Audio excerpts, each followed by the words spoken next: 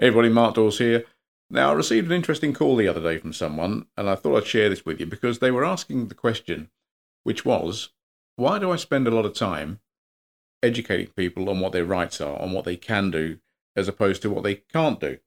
And the basis for the question was, am I not concerned about any liability by telling people what they can do? To answer that question, I've got to take you back a few years. When I first got started in this industry, I went on a seminar tour. I was doing talks around the UK.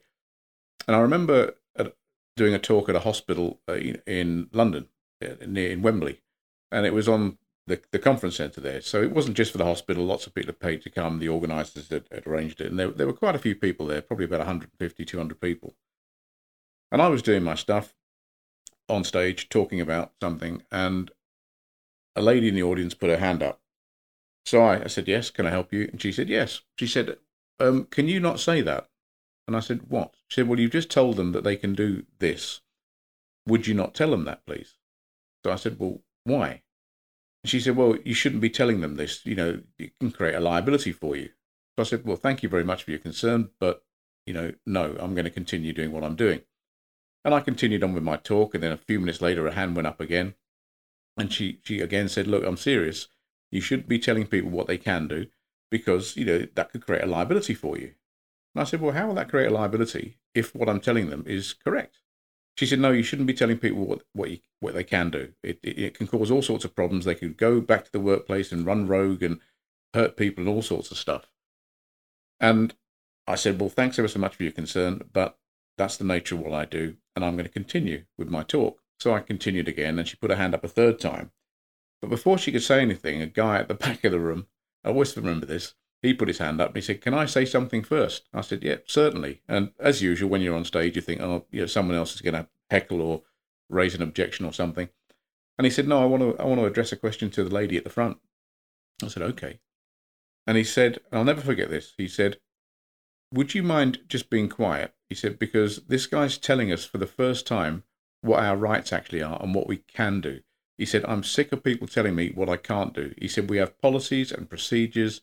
He said, and we have inspectors come out, and all it is you can't do this and you can't do that and you can't do the other, but no one actually tells us what we can do. Let him tell us. And everyone else agreed with him. They all went, yeah. So she sat down quite upset, or annoyed, and then eventually at the break she left. And that's always stayed with me. And one of the reasons I do it, and one of the main reasons I do it, is because you've all got family. I mean, you yourself might work in an area where you're dealing with very challenging behaviour and even violence. And we're reading every day in the press about the increase in violence in certain industry sectors. And if you're in that area, you have rights, and those rights are enshrined in law, and they can't be taken away from you by a condition of contract. And you have the right to exercise those rights as long as you do it reasonably.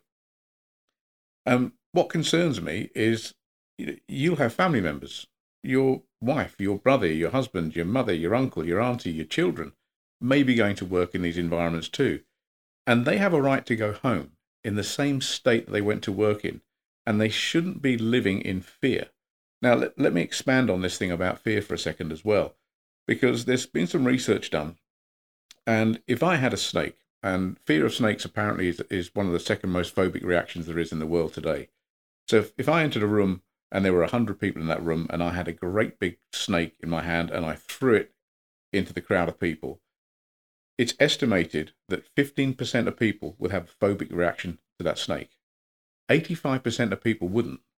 Most of them would enjoy the experience. They'd be pushing the scared people towards a snake, probably filming it, putting it on social media, and selling tickets to the show.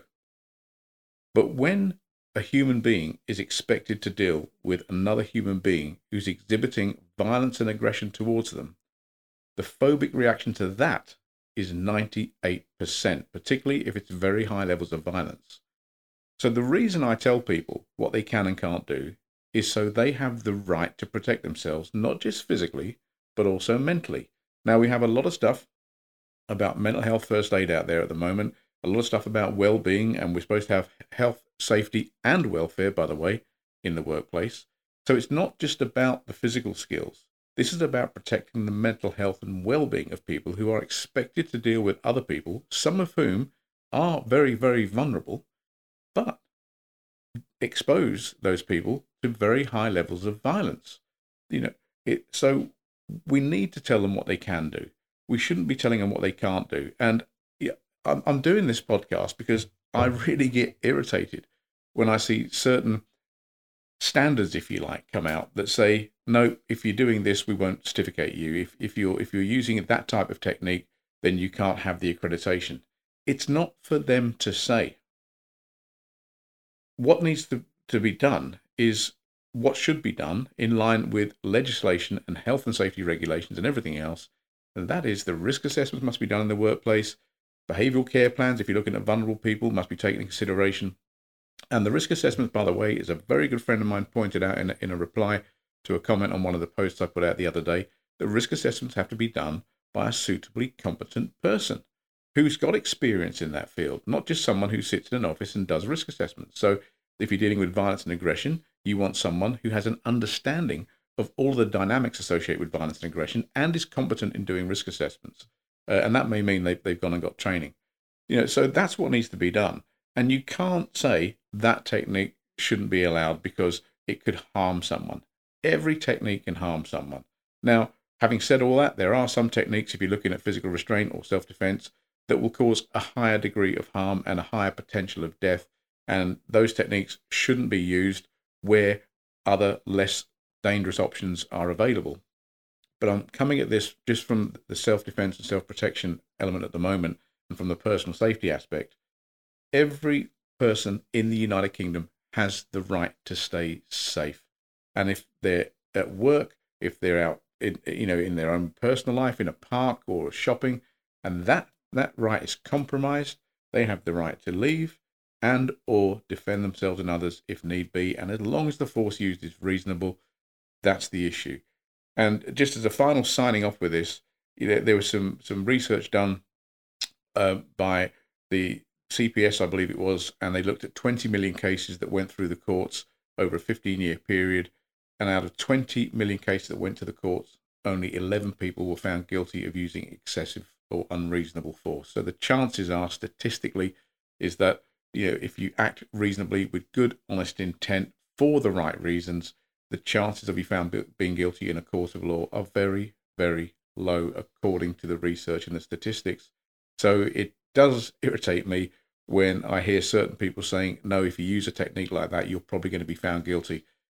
They're not a judge and jury. They're not a court of law. They're, whoever they are, they don't have the right to make that judgment on you. Okay. So that's why I talk about why people have rights. That's why I tell people what they can do. I don't intentionally go out to offend people, but I gave a guarantee when I started training years ago. And that was, if I train you and you need me, I'll come.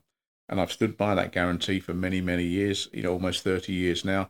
And the reason I can make that guarantee is I'm 100% comfortable with the information we give because we research it fully. It's all legally checked. It's all health and safety reviewed. And that's why I'll do it. But more importantly, I do it because I even know that going to court for some people is a frightening experience in itself. So that's why we do it. And that's, part of the benefits, I suppose, if that's the right way of putting it, of training with us and being part of the NFPS family and the NFPS Association. So I hope that helps. I hope, that was just someone asking me the other day, and I thought, well, if they've asked me, maybe other people are interested too. So thanks for listening. Have any comments, stick them below, and I'll certainly get back to you. You have a great day.